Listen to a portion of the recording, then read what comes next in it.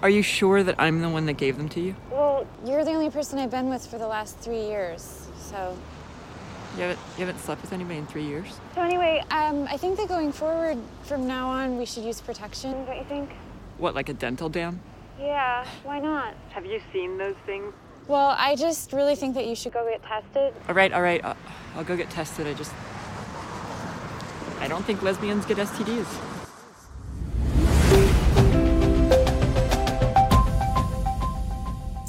Hey guys, we are back here yet again with another episode of Period Sis, brought to you by the Official Box owner. I'm your host, Mandy B, and we have yet another conversation that I'm super excited to talk about today because we have a professional in the building. Yes, I know a lot of times I'm joined by women and their simple tales where yet we can't really explain everything, but we are joined today with a women's health nurse practitioner, and she is coming to drop all the facts, baby. Nope, I don't have to Google it. She's here to tell it to us. So it is yet another tale of womanhood for women by women.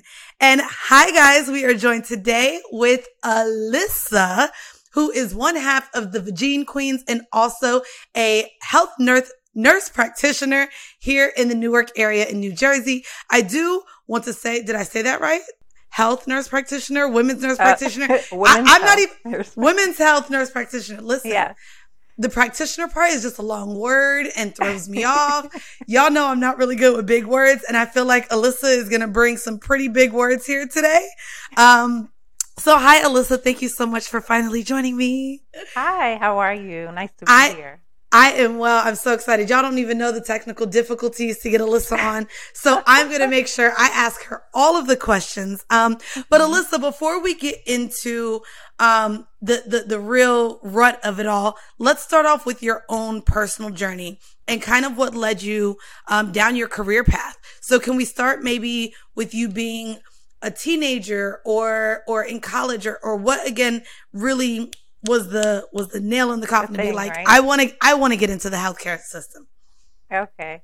So I think it started as a teenager, just growing up and feeling like I had a lot of help coming from nurses, coming from people that saw me as a teen, maybe that needed education in terms of sex, in terms of relationships. They were kind to me when I needed them, more so than family. Some people have family to go to, and for me, that really wasn't so much the case. So I was really thankful that I met people like that, and I just wanted to give it back, basically. I felt like I wanted to do the same thing for teens, young women in general. I feel like women need education when it comes to their body. We don't get sex ed in school anymore. Those things are really important. And without that, you can end up lost, and that's when you kind of end up getting into trouble. So I think I'm just turning it around, giving it back what I feel like I've been given.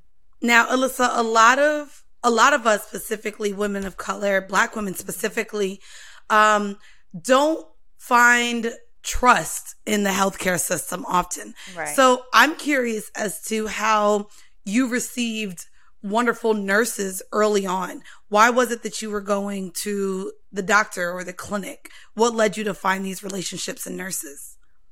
So, I was sexually active as a teenager, and basically the nurses that I can say that I was connecting with, they were Black, and I feel like they saw me, they understood, they wanted to help guide me.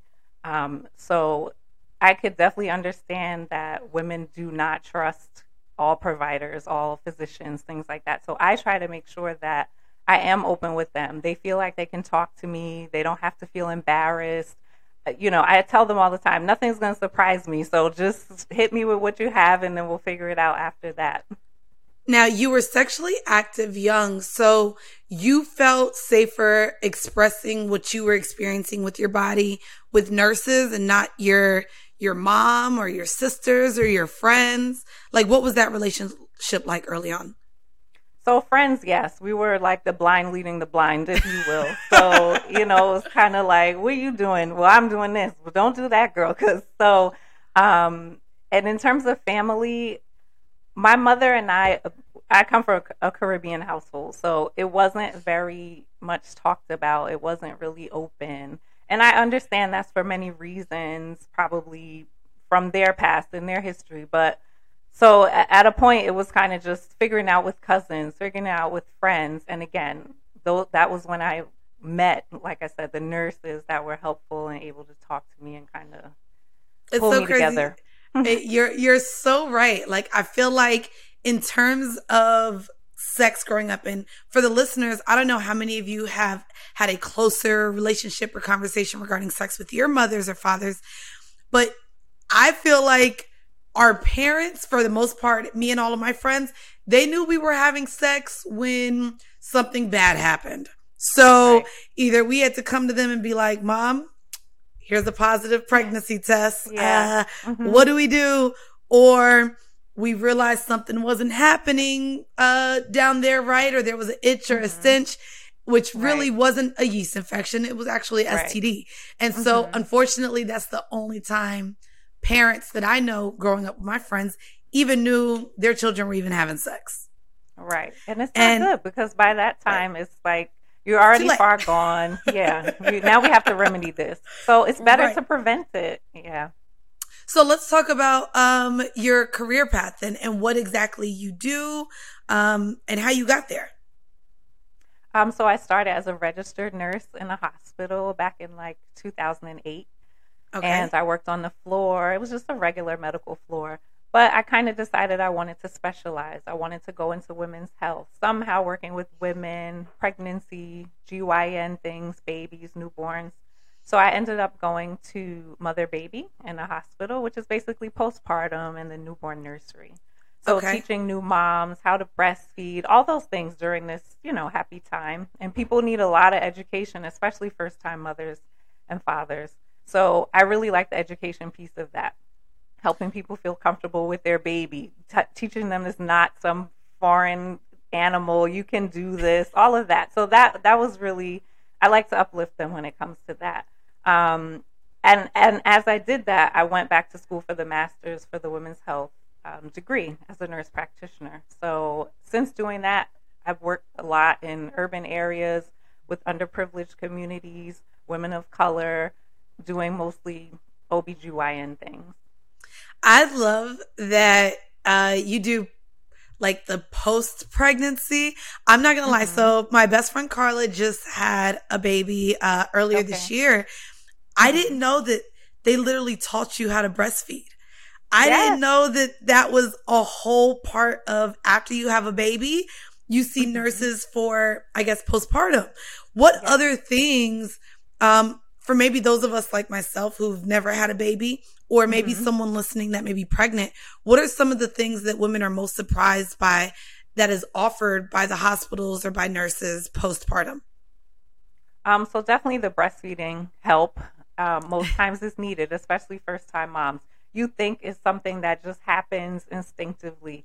The baby kind of knows what to do. They'll open their mouth and go for it. But for you, you have to learn positions. How do I hold the baby? How often do I feed the baby?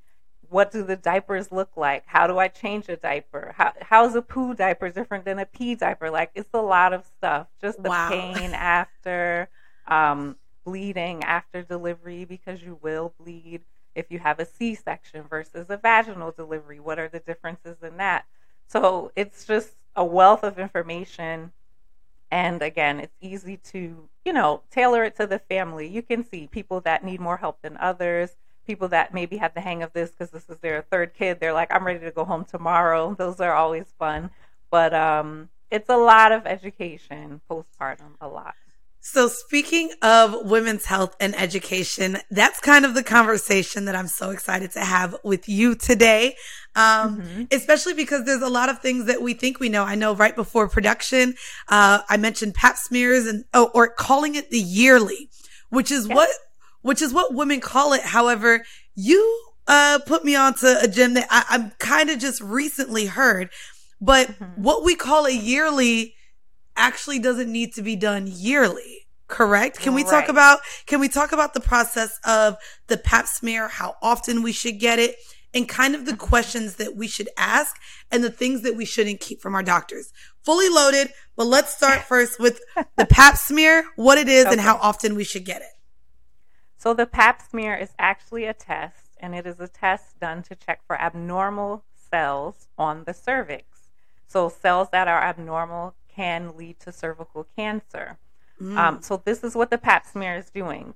We scrape or rub off, if you will. It actually doesn't hurt, but we take the cells off and it's sent to the lab just to check. If they're normal, you're good. If they're abnormal, there are lots of different categories of that. So without confusing it, your doctor will tell you your cells are abnormal. You need to repeat this in 1 year. Or your cells are abnormal. We need to do further testing, right? So, but if your cells are normal, you do the pap every 3 years, which is a new recommendation.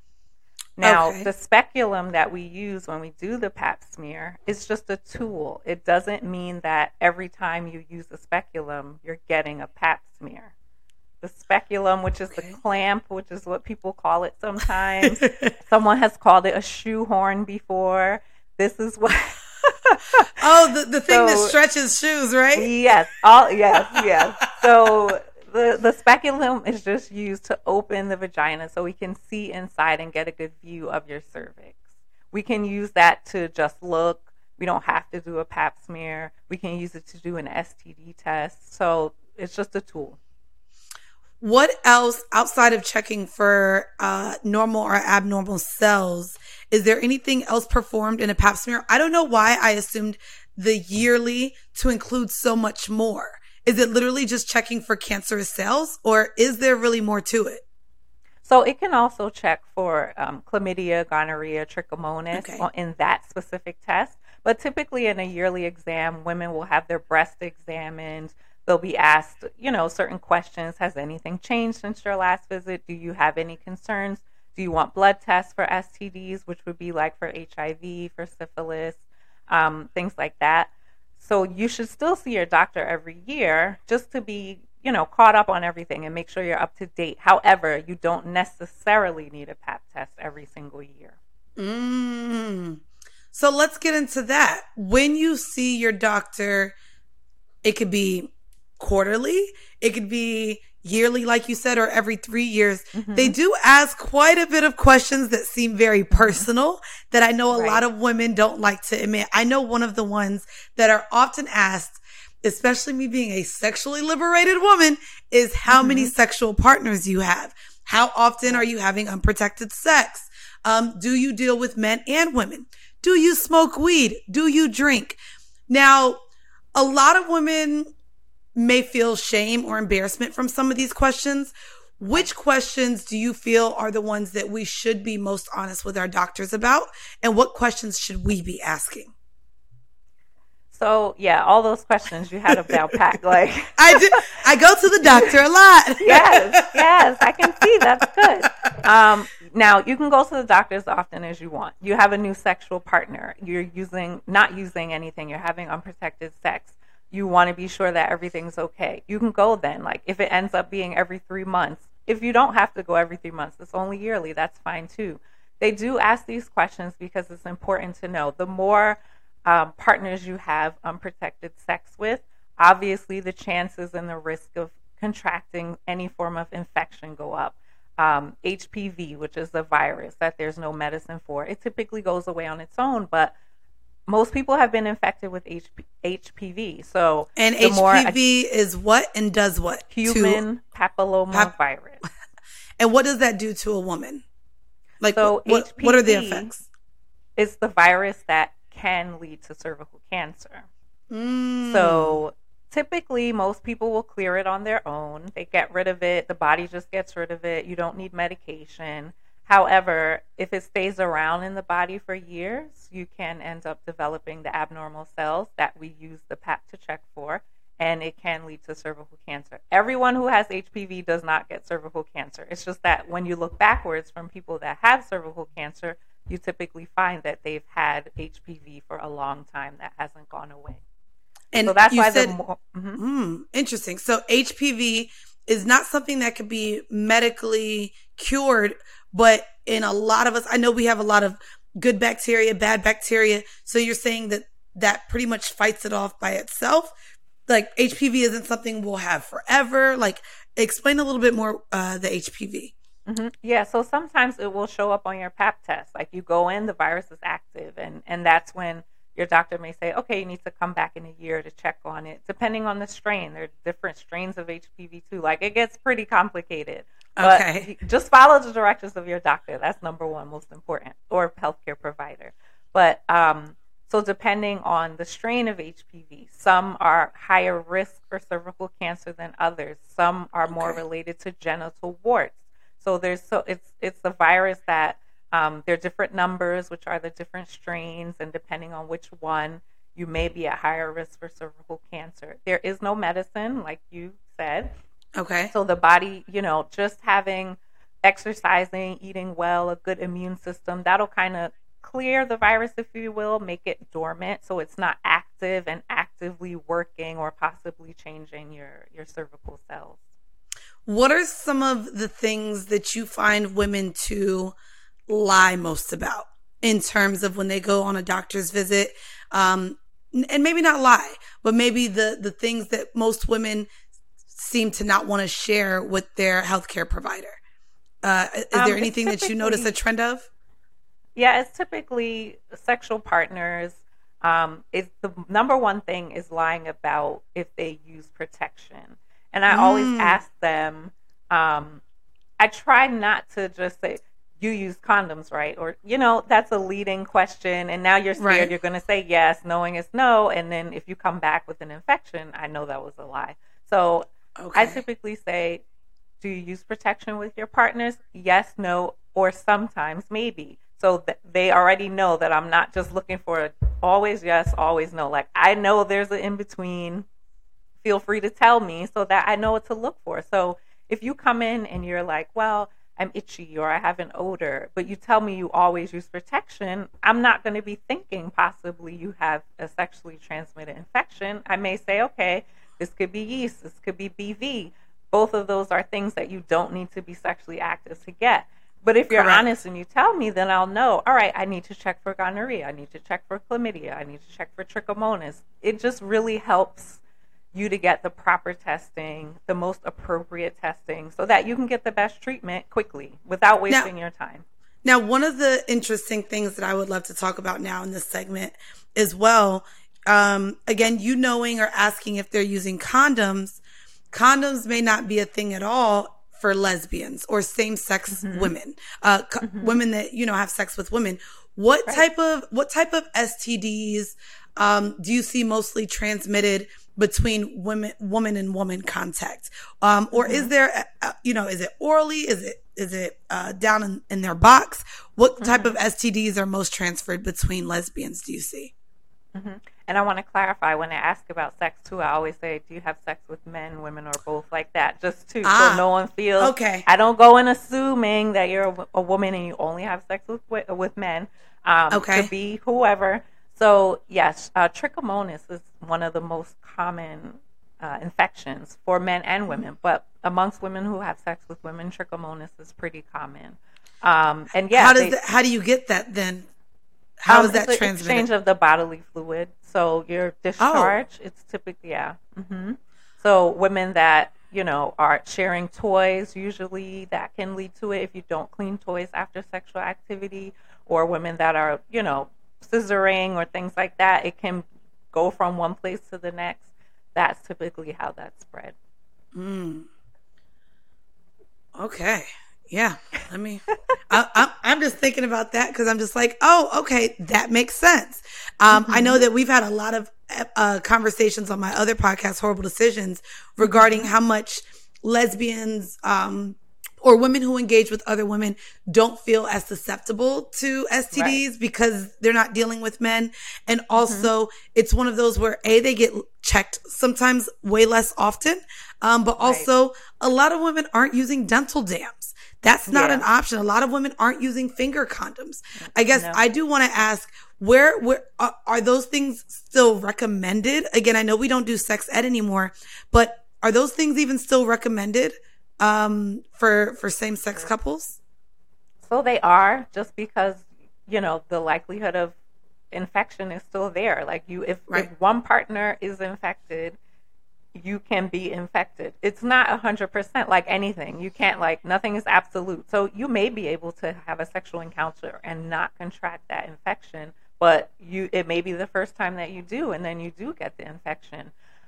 We just did a poll on our Instagram, actually, and 99% of people said they do not use condoms for oral sex. They do not use dental dams for oral sex. So we know people don't really use those things. Never seen a dental dam. Do not use gloves for anything. Right. So it's a known fact, but is it recommended? Yeah. Do people take the risk? Of course they do. Okay, let's get into, again, more women's health. What else do you recommend for women, and at what age range? Let's actually break this down. Say we have an 18-year-old listening to this podcast, we have a 30-year-old listening to this podcast, and we have a 50-year-old listening to this podcast. Now, I think during these 3 times of your life, you could be experiencing different things in your bodies. I'm curious as to know, at 18, what are the things I should really be asking regarding my health to my healthcare provider? At 30, what things should I be concerned about? Different than 18. And also at 50, what things should I be asking my healthcare provider? Let's start at 18. I'm newly free, newly having sex out here in these streets. I don't know shit about my body. I don't know shit about what it's supposed to really smell like, taste. I don't know. I'm figuring it out. What are things that I should be asking when I'm going to my visits? So if you're sexually active, it's about signs and symptoms, what to look for if you're having unprotected sex. You would be counseled on the positives of protecting yourself, obviously. But if you say, I'm in a relationship, we don't use anything, then fine. But you would still want to know what those signs and symptoms are. Girls who start their period a little bit on the later side of their teens may still be experiencing some issues with their period. So maybe they're heavy, maybe they don't come frequently.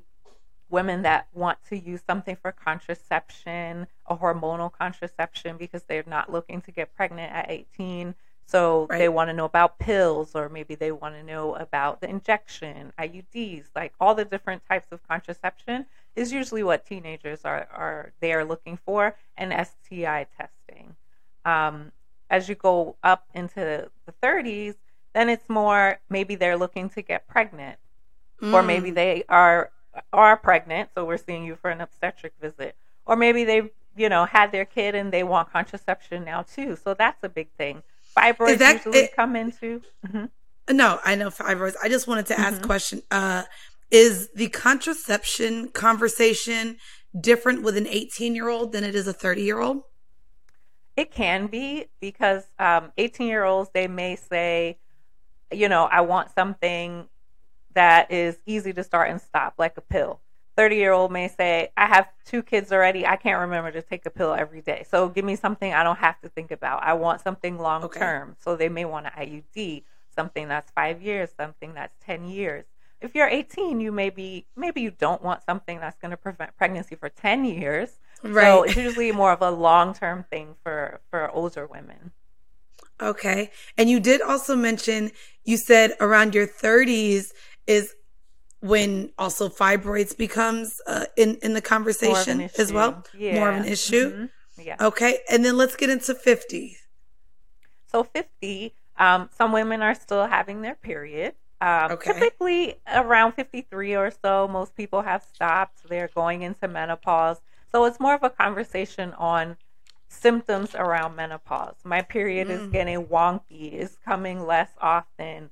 Usually the first period someone misses, they think they're pregnant. And it's like, well, you're 51. I don't really think you're pregnant, but let's talk about menopause and what that means. You need to be missing a period for 1 full calendar year before you're considered in menopause. Oh, I didn't know that. Yeah. So if you miss your period 3 months and you get it again, you start over counting from there. So menopause is only considered after you have not had a period for 12 calendar months. And is that the only symptom? What if I'm also receiving hot flashes and a lot of the other symptoms that come with menopause? Those are the symptoms. Okay, but those are symptoms of menopause, but you're not considered, postmenopausal until your period is gone for 1 year. Wow. See, I knew she was going to come in and drop some facts that I did not know. But some people could be in that phase of period coming, period going, hot flashes, sweating at night, cranky, mood swings, all of that. Some people can be in that little phase for years. It's really uncomfortable for some people. Yeah. And there's no way to really tell. But is there anything to speed that process up? Again, I know just from teenager years up through then, we all hate PMS. It makes us cranky. We have cramps. It's not, we feel bloated. It's not a fun time for us. So I can't imagine it, being over 50 and going through where I think I'm hitting menopause and then here come my period. So it's not here yet. But you said all of those symptoms can happen over the course of years. Yeah. So for some people there's like perimenopause, which is like, I'm the period, the hormones are changing, right? So I am experiencing these hot flashes. I am experiencing being cranky. I want to scream at everybody. I'm like all sorts of different things that are uncomfortable, but you could still be getting your period on and off. Maybe you skip a month, maybe you skip 2 months, and there's really no way to call it and say, yep, I'm definitely getting my period this month. Nope, I'm not going to get my period this month. It kind of is just, it's a free for all, and it can be a doozy for a lot of women. So. Oh God, if you're listening to this and you're experiencing that, I am so sorry. That sounds awful. I tell women like some things you can do to help with the symptoms. Try to reduce caffeine. So if you drink a lot of coffee, soda, if you smoke, you should stop smoking. At least reduce it. Sleep with a fan. Dress in layers so that you can remove them as needed, because people do get hot flashes pretty quickly. And they have like some herbal things you can check out like in the health food store. I'm not totally all pharmacological medication. So you can go to the health food store. They do have different herbs that'll help you and different things that'll help like kind of balance out your hormones a little bit. Oh, we definitely have to do an episode on menopause. So if you're listening and you are a woman experiencing menopause, I would love to talk to you about, your journey with that. I guess, again, before we get out of here, I do want to ask, you being in this field now, I want to go through if you have any stats that you found absolutely mind-boggling regarding Black women and health, and maybe the things that we're more susceptible to. I know that fibroids is something that for sure is something that's very prominent in Black women. Do you see any new evidence or any new research that suggests anything else really affects the Black woman? Fibroids are a big thing, like you said, like up to 80% of Black women. I myself have fibroids. I had them removed, so I did have fibroid removal surgery. It did improve my life. But that's a big thing for women, really big. Mental health is also big, and I knew you did a thing on that recently as well. And the fact that Black women are not able to receive health care for that as often as they are white counterparts, either because of our own judgments about it or just the lack of availability. So that's another big thing too. In addition to that, in terms of pregnancy, breastfeeding is a I think it's trying to gain some traction in terms of women and Black women breastfeeding. But for a long time, Black women didn't really breastfeed. But that has a whole host of social and cultural things tied up in it. Also racism too. It really does. So that's a whole nother conversation in and of itself. So I really do like to help Black women who are interested in breastfeeding to do that because of all of the good things that it can do for newborn babies and help them preventing childhood asthma and diabetes, things like that. So breastfeeding and promotion of that for Black women is another big thing for me too. And I heard it makes you smarter. So, go ahead and feed your baby so they could be the next, Tesla or the guy who does Amazon. We need more Black people in those spaces. Geniuses. But geniuses. No, I did hear though that breastfeeding does make you smarter. I don't know. That could be a lie. Y'all know I just be looking shit up. But also I was the only daughter that got breastfed, so I used to, use that against I used to use it against my sisters, like, this is why I'm so smart, y'all.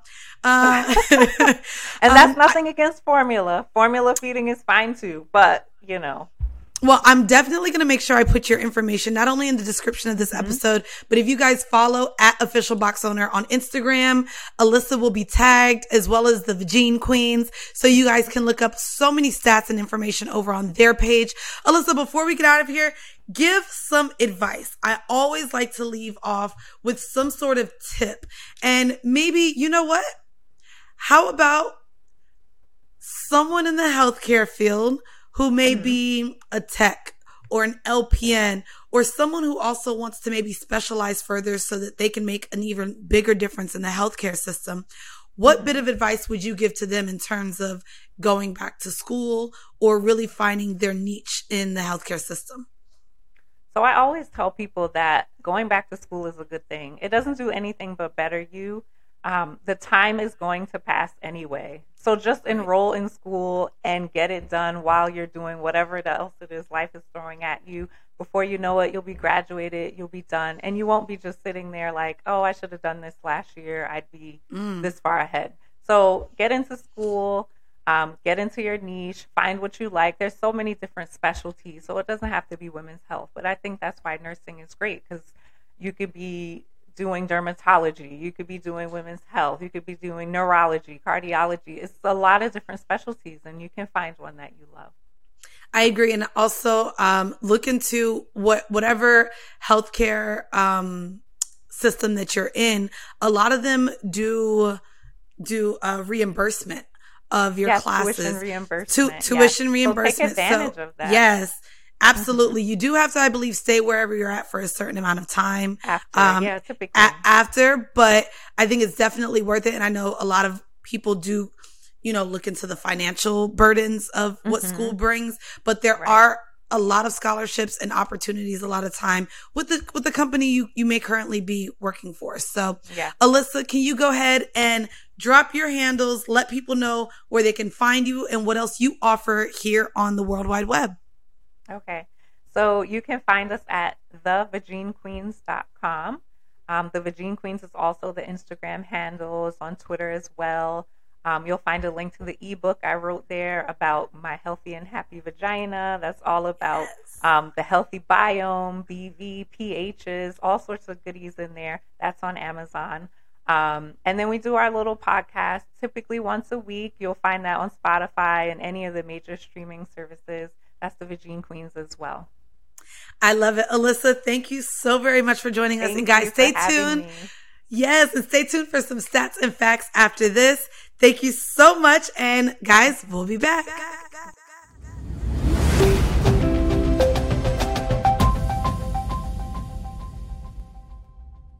Seriously, I learn more and more every time I do an episode here. And I hope that you guys do the same.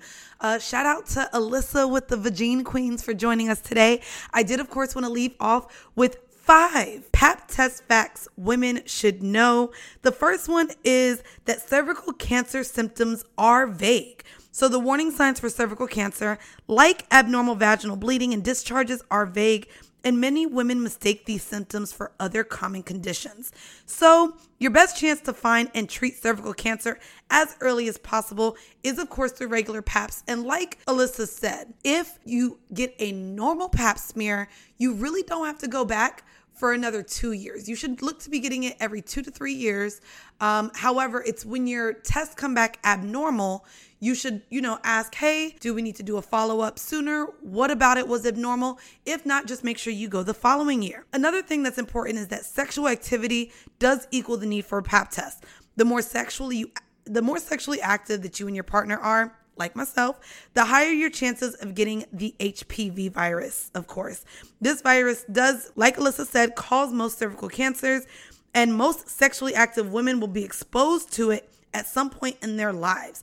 Unfortunately, condom use does not provide 100% protection against HPV. So even if you are having sex that is protected, you should definitely still get checked. Another thing, in terms of discussing vaccines, we have been talking about vaccines, of course, over the last year and a half due to the coronavirus, COVID-19 pandemic. However, other vaccines are in discussion, one being the HPV vaccine. However, this is not a substitute for the Pap test. So the HPV vaccine protects women from some types of cervical cancer. However, getting the vaccine does not mean that you should stop your regular Pap test. Don't let the HPV vaccine give you a false sense of security, kind of again, like how we hear is going on with the COVID vaccine. Also, you can afford a Pap test. If your healthcare insurance plan began after September 23rd of 2010, your Pap test is covered. That means you don't have to make a copayment or meet your deductible if you use a network provider. The last one, you may not be too old for a Pap test. If you're a sexually active woman, age 65 or older, talk to your doctor about the Pap test. While most women age 65 or older do not need a Pap test, you may still need one if you've had treatment for a precancer or cancer in the past 20 years. So again, make sure you talk to your healthcare provider and schedule yours today. Again, it's never too late to go ahead and make sure you are at the top tippity shape and up to date as well with your health. It's important, okay? We know that, and we talk about it every week here on Period Sis. Thank you guys for tuning in. If you haven't yet, check out our website, officialboxowner.com. We have apple cider vinegar gummies, boric acid suppositories, nice pouches for you to carry those in, and of course, She Orgasms, which are sexual enhancement capsules that will assist you in having a good old time in the bedroom. Guys, make sure you follow us on our social media at OBoxOwner on Twitter and OfficialBoxOwner on Instagram. Thank you guys so much, and until next time, bye.